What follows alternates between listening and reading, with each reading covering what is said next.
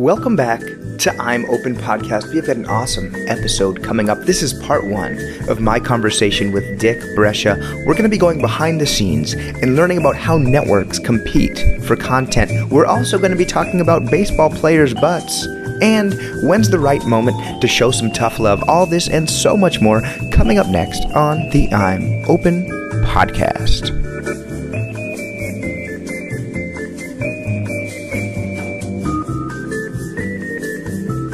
All right, I'm Open family. We are so blessed to have with us today, live in studio, a very, very, very special guest, bullfrog enthusiast, Chilmark golf champion, and former senior vice president of CBS Radio Network, Dick Brescia. Dick, thank you so much for being here on the I'm Open Podcast. We are so excited to have you.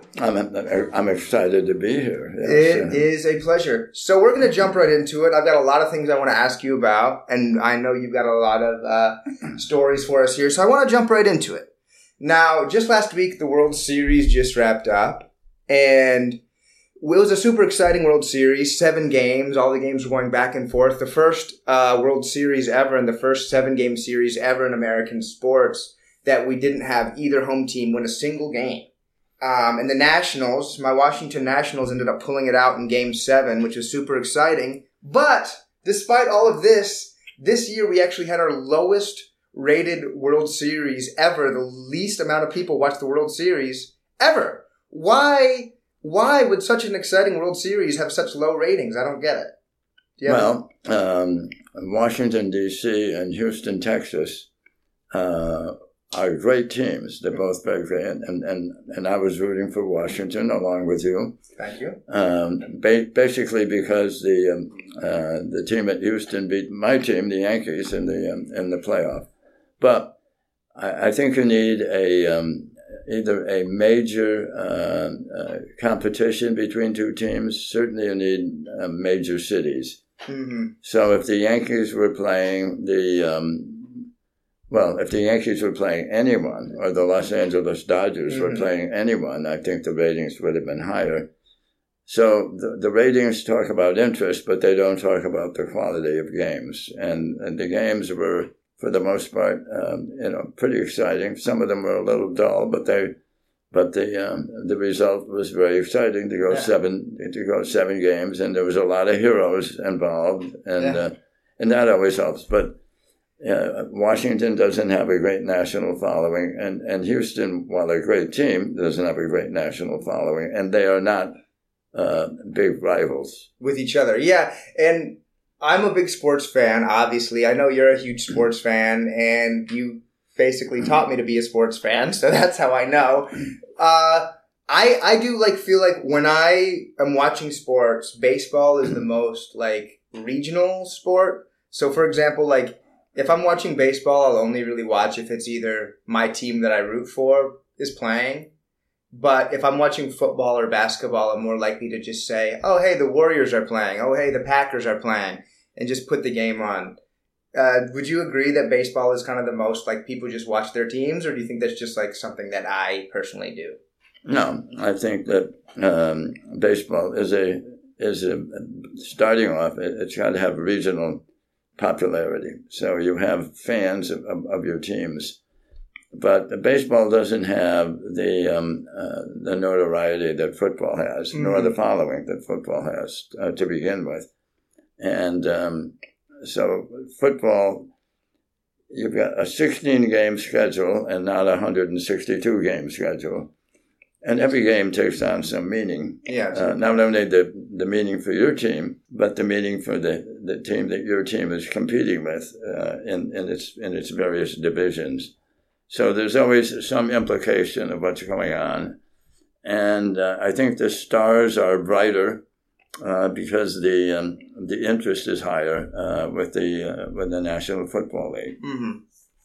Yeah, I agree. And you're right. When there's 162 games, it's hard to put as much impact or meaning into one game, whereas for football, 16 games, every game really does mean a lot. And that actually might be the difference in making the playoffs or not, getting the number 1 pick or getting the number 6 pick in the draft.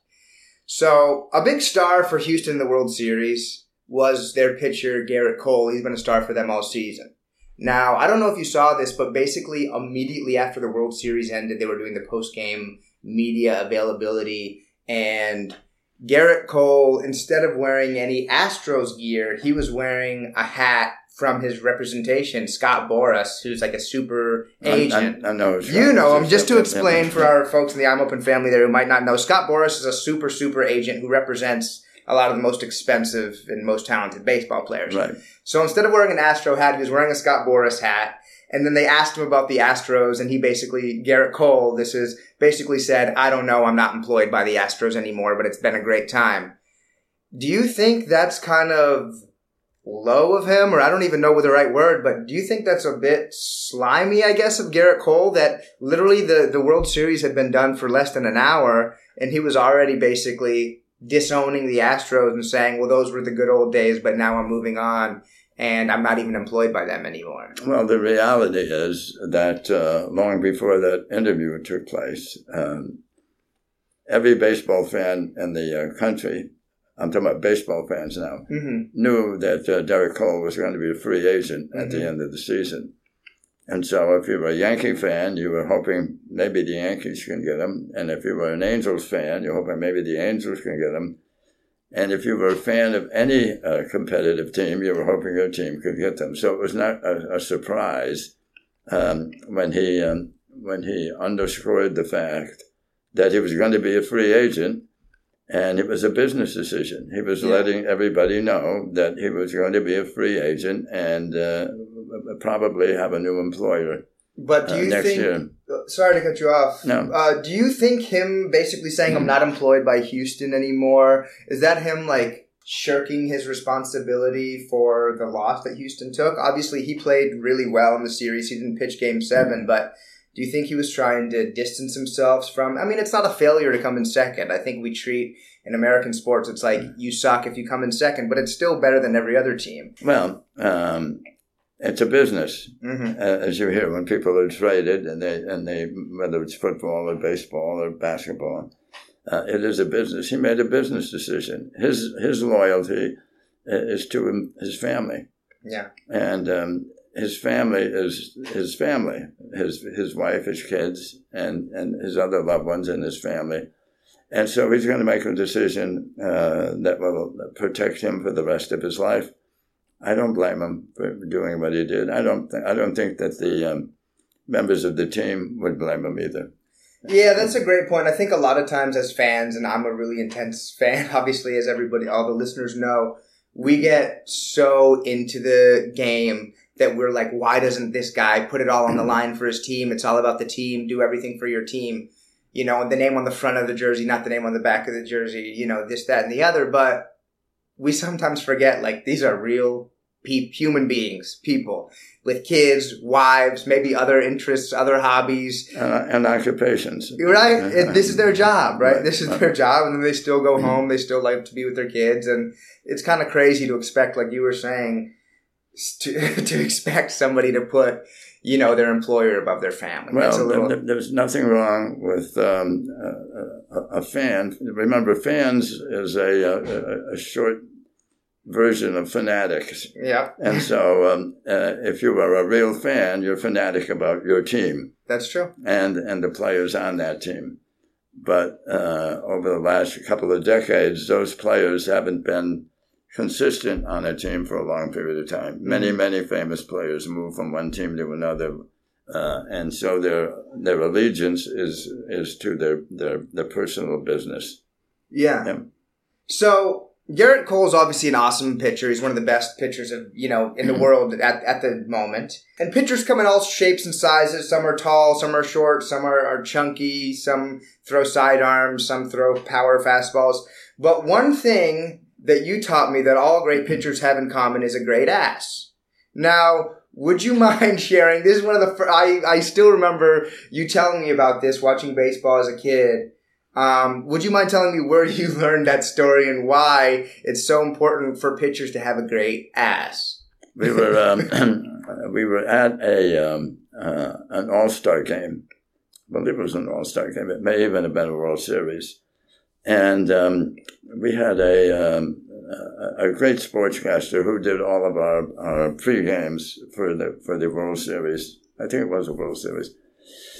And his name was Win Elliott. And Win was a terrific broadcaster. And Win and I were in the elevator riding down to the lobby in the hotel we were staying at. And Don Sutton got on the elevator with us. And he didn't know who I was, but he did recognize Win, and he nodded hello to him. And a couple of other people got on. And then when they were leaving the elevator, Win held my arm and said, wait a second. So as we were walking out, Don walked out, and obviously his buttocks or his ass was very pronounceable. And Win said to me, see that? That's the sign of a great pitcher. When you see an ass like that, you know that he's built up the strength in his legs, and he knows how to pitch with his legs. Now, just quickly, because we have a lot of folks in the I'm Open family around the world who might not know who Don Sutton is. Would you mind just sharing with them? He's a great pitcher for the Los Angeles Dodgers, yeah. And why? So, I mean, pitching, though, you pitch with your arms. Why is it so important? No, you don't. So, break it down for us. Well, you pitch with your legs, and you pitch with your brain. And the arm is obviously very, very important, and your strength is very important. But as you said, pitchers come in all shapes and sizes, and they come with a variety of pitches that they use, arsenal of pitches that they use. Some of them are overpowering, like Mr. Cole. Others are just tremendously consistent in what they do. They have great control, and they change speeds, and they do things like, Mr. Maddox from the Atlanta Braves is one of those pitchers. It was that kind of a pitcher. It didn't have to be overpowering. It's good to have a fastball, obviously, but he could move balls up and down, in and out, and so I think most people will tell you if you've got the right legs underneath you, and you're smart at what you're doing, those are the two ingredients that you want to have. Yeah, that's really interesting. And I think, the way you explained it is like, if you think of your body as like a slingshot almost, or like a catapult, you create all of the torque with the base. And then at the end, your arm is just sort of the sling, right? So your arm is just getting whipped around based on the strong twisting motion of your body at the end of the day. So that's why it's so important. You have to have the flexibility and the strength of your arm too. That's very important, obviously. But the core of your body is the importance in the legs, I think. And you see most of the great pitchers. Tom Seaver was a great example of that too.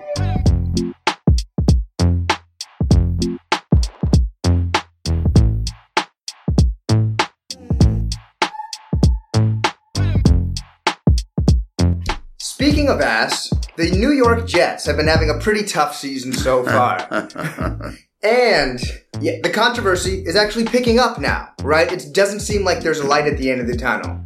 And there was a whole situation where one of their best players, Jamal Adams, specifically told the team he did not want to get traded. Then they went and discussed trading him behind his back. And now we had a quote come out just this past week where Christopher Johnson, the team's CEO, was heard on a video saying, hopefully our team will actually show up this week. Can you believe that the CEO, management position, supposed to be a leader, a rallying point for the New York Jets, would say something? Do you think this is a sort of tough love type thing, or do you think he was hoping that nobody would hear that on video? I think the art of misspeaking has been brought to a really refined level by many people in sports, and not only CEOs, but the players and the managers themselves. I mean, that obviously I don't think is what he meant to say, but unfortunately it is what he did say. And sometimes when comments like that come out, that they probably are also revealing what the real feelings are going on in someone's head. I have no idea what he was thinking of, but You don't have to be a genius to figure out that if you're a Jets fan or a Jets owner or a Jets coach, that the team is underperforming expectations of what of what they had. Now, maybe their expectations were a little too high, but when you're 1-6 or whatever they are right now, and you're struggling when you thought you were going to challenge the Patriots for a division title, and now you're wondering if you'll even finish the season. Yeah. Obviously, the fans are upset, and I think that makes for the players to be upset too. I'm sure that the player in this instance also had high hopes for the season, and he's a marvelous defensive back. So he's probably disappointed where they are as well. So you've got a lot of angst going on, and misspeaking is not going to help it at all. And the fact that he also said that he wasn't at a point where he thought he could talk to either the coach or the general manager. There seems to be some sort of a schism in there. That's and pretty whether bad sign. whether the hurt feelings are justified or not, I don't know. A general manager is supposed to take any phone call that comes in, and I don't think they were offering him around. But that's what the general manager's job is, and the players, I think, have to understand, like Cole did for the Houston Astros, that it's a business, and in their case, when they have to look out for themselves and their family, they can't take everything personal. If they wind up being part of a business transaction, they may be upset, and that's fine. They love the team.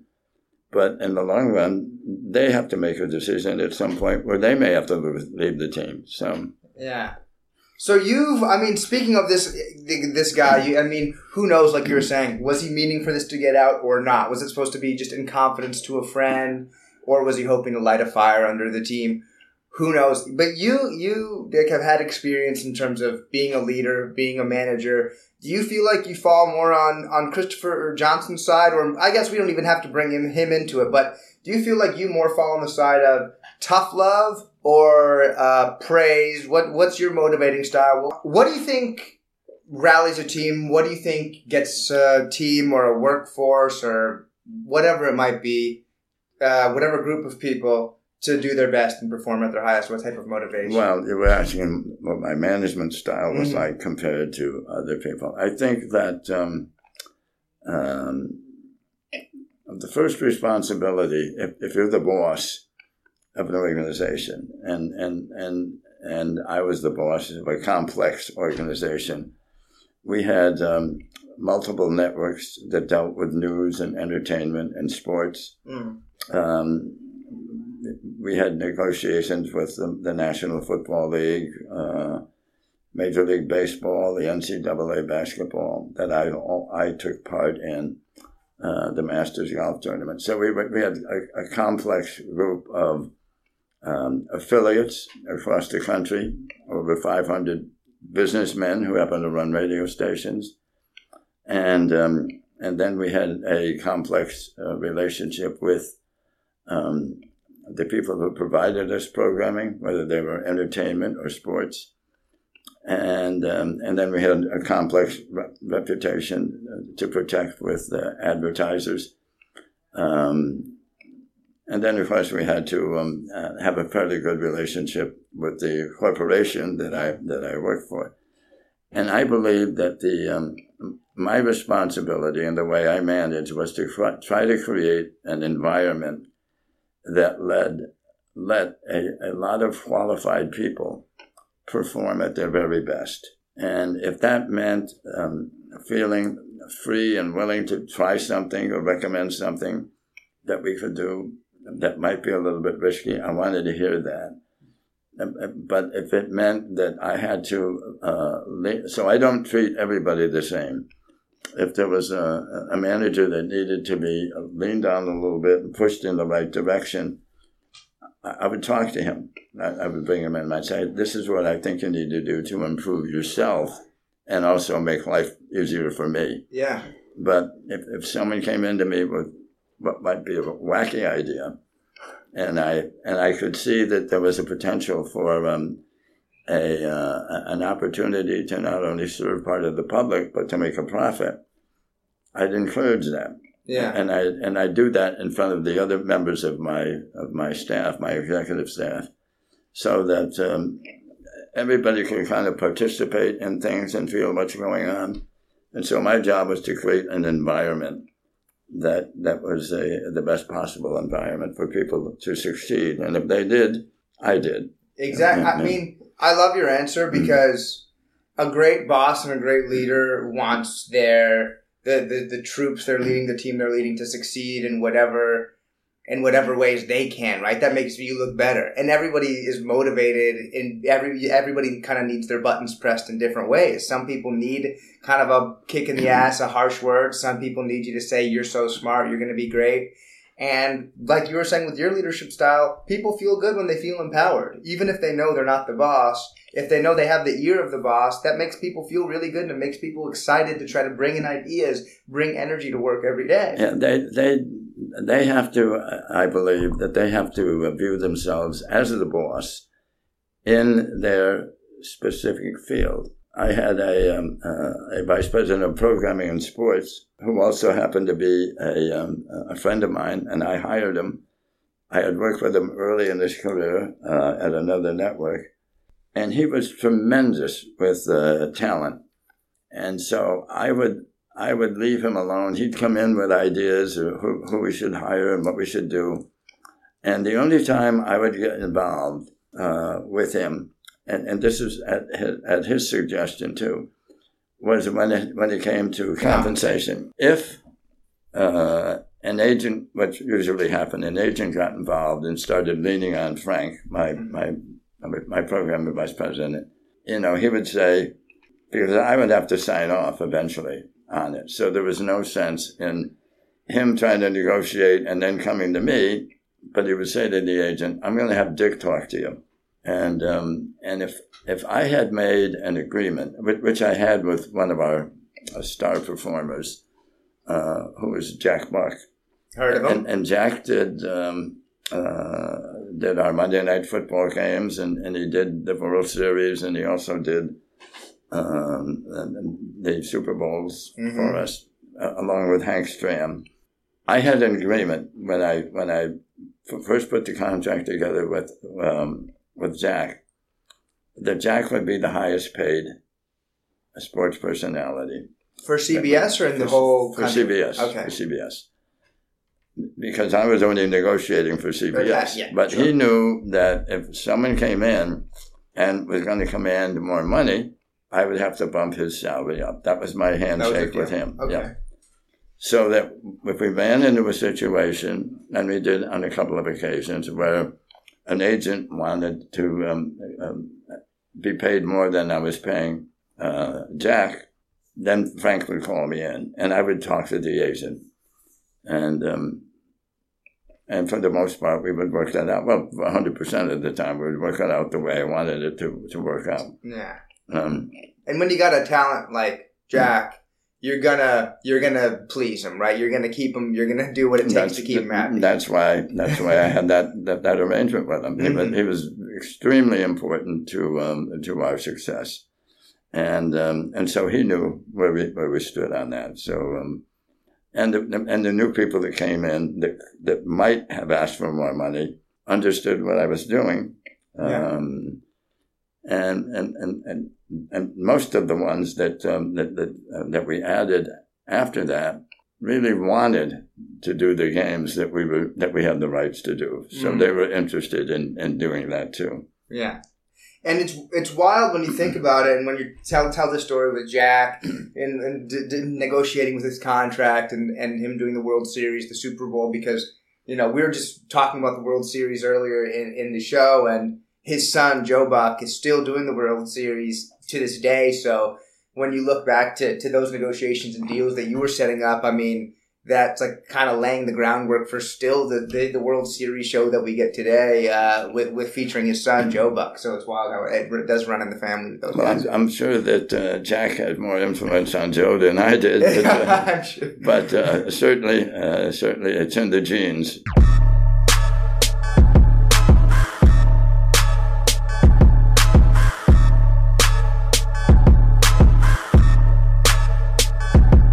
So I'm glad you led me into a perfect segue here because you are uniquely suited, based on your experience, to talk about this. What leads me into this question and this discussion is, I don't know if you saw wrestling, the Worldwide Wrestling Entertainment, or whatever they're called, just signed a huge deal with Fox to be primetime on Fox every Friday night. It was a huge deal for wrestling. That's WWE. WWE, right? Yeah. Friday Night SmackDown is now going to be like on Fox, which is a huge deal. And I think a lot of people who watch sports and watch TV in general don't realize that different networks, are almost bidding for programming like this, like the Super Bowl, like WWE SmackDown, where it's not just, it's not they just show up and start doing the show on CBS or start doing the show on Fox. There's sort of a competition for programming behind the scenes between these different networks to put on the best programming. There's always been that competition, but that isn't anything new. Yeah, absolutely. So could you as a fan, I feel like a lot of us as whether we're sports fans, whether we just watch TV, because that's true obviously for the Super Bowl and for wrestling, for the World Series, but it's also true for Seinfeld or for TV shows and for a media person, for Anderson Cooper or whatever. So could you take us behind the scenes on the negotiating style? What is it like when you're maybe bidding against another network for a show or a piece of programming that you really want, or when you're sort of competing to have the most valuable entertainment products to show to the audience? Take us behind the scenes, behind the curtain with that. Well, first of all, the on-the-air product, whether it's radio or television, is what attracts listeners and advertisers. And so sports and personalities and stars are the big magnet to the population. And the more people that the radio or television enterprise can employ and present to the public, the better their chances are to be a profitable operation. Wrestling is not my favorite sport by a long shot. However, it is for many people. They enjoy it, and as long as they do, there will be an appetite for those networks that want to bid for that product so that they can show it to the people. Mm-hmm. When we've had to bid, and I've had to bid for the National Football League rights and for Major League Baseball rights, and for the NCAA basketball rights, and for the Masters rights, and all of this stuff. So I'm familiar with what is going on, behind the scenes. We the first thing we need to do is to say, will this help us attract better stations to our network so that we can generate bigger audiences? And will the programming also appeal to a large segment of the listening or viewing population? And if it does, then we have to put that's where you need someone who has a very good feeling for mathematics to be part of what you're doing. And I was very, the value I was very fortunate at CBS to have a comptroller who understood this stuff, and it was a big help to me when I would be putting bids together. And so you then have to make a bid based on what you think you can generate in terms of revenue, even if it means you're just breaking even, but you're helping to attract new advertisers, and you're helping to attract new affiliates to you, and more listeners or viewers to whatever you're doing. Obviously, you want it to be profitable. Certainly, on all the bids that I made, that was one of the first questions that was asked by my superiors at the corporation. How is this going to impact on our bottom line? Mm-hmm. What are we going to do? I can give you an example of bidding for the baseball rights. I think it was the last contract that I was involved in. We had the rights of first refusal, which is kind of a joke in negotiations. And we had created a large following for Major League Baseball. And we were given I was sent a note by members of the Major League Baseball negotiating committee saying, you have the right to pick up the rights for to continue along this without us going to see anybody else. And the number they gave me was 12 times what I had been paying for it. So do you think it was like a game of chicken almost, where they were trying to scare you off? No. They weren't trying to scare me off. They were trying to tell me I didn't have a right of first refusal. Oh, at all. I was going to be into a competition. So I sent them a note back, and I got a nice reply from the two guys that were heading that negotiation. I said, you sent this right of first refusal to the wrong person.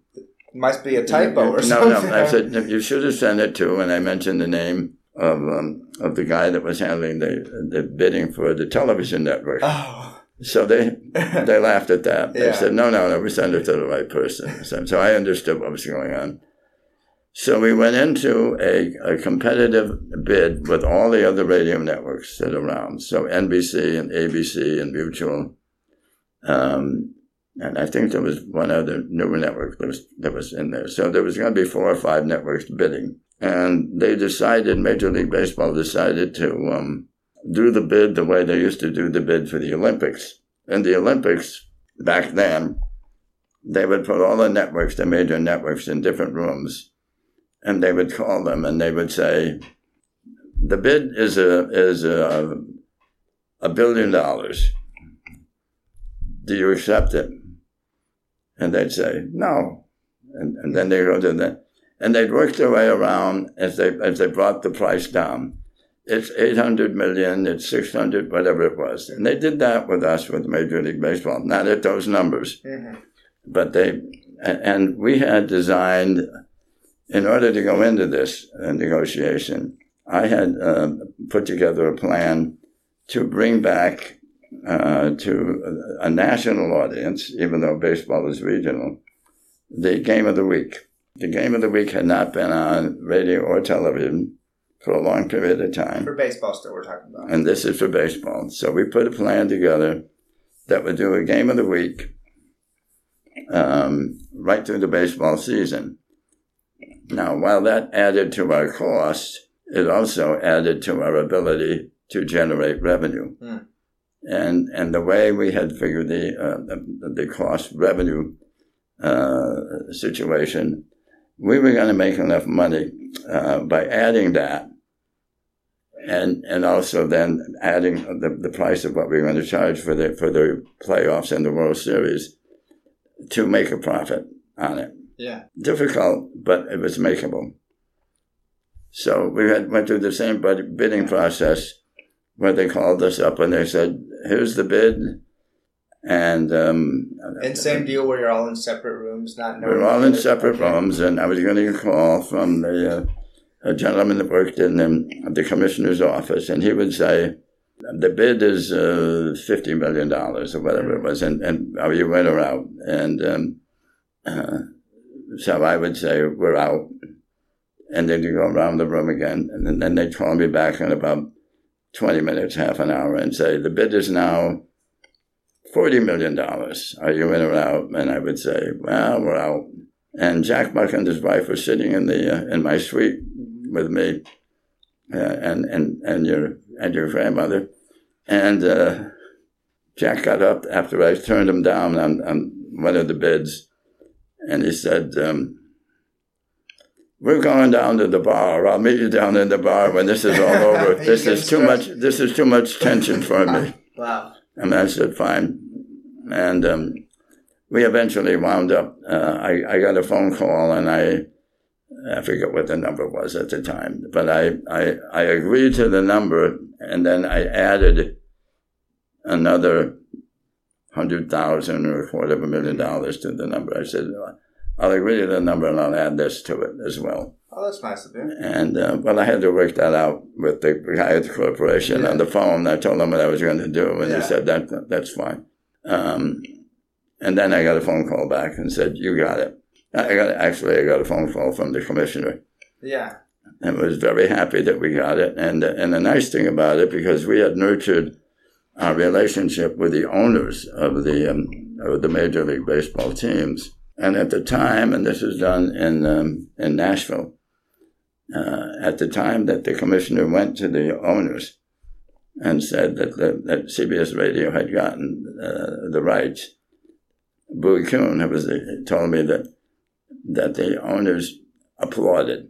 They were happy. Really? They were happy with the relationship that they had with us. With CBS, that's great. With the radio and the personalities and the way we handle the sport. So that was that's a great thing. Feedback, and it was really smart of you to add a little sort of icing on top to the deal, because who knows, maybe if somebody else in one of the other rooms accepted the same deal, but you were willing to throw in a little extra, maybe that was what put you guys over the top. Who knows? Well, I was hedging my bet. Yeah, that's really if we were going to go that high, we weren't going to wind up losing for another $250,000 or so, that much more money. So, and that's stressful, not knowing how the folks are reacting in another room. It's not like like an art auction, like folks see in movies, or maybe if they've attended in person where you like raise a paddle up. It's tough when it's like a blind auction and you don't know what other folks are. It is tough. It's very difficult, yeah.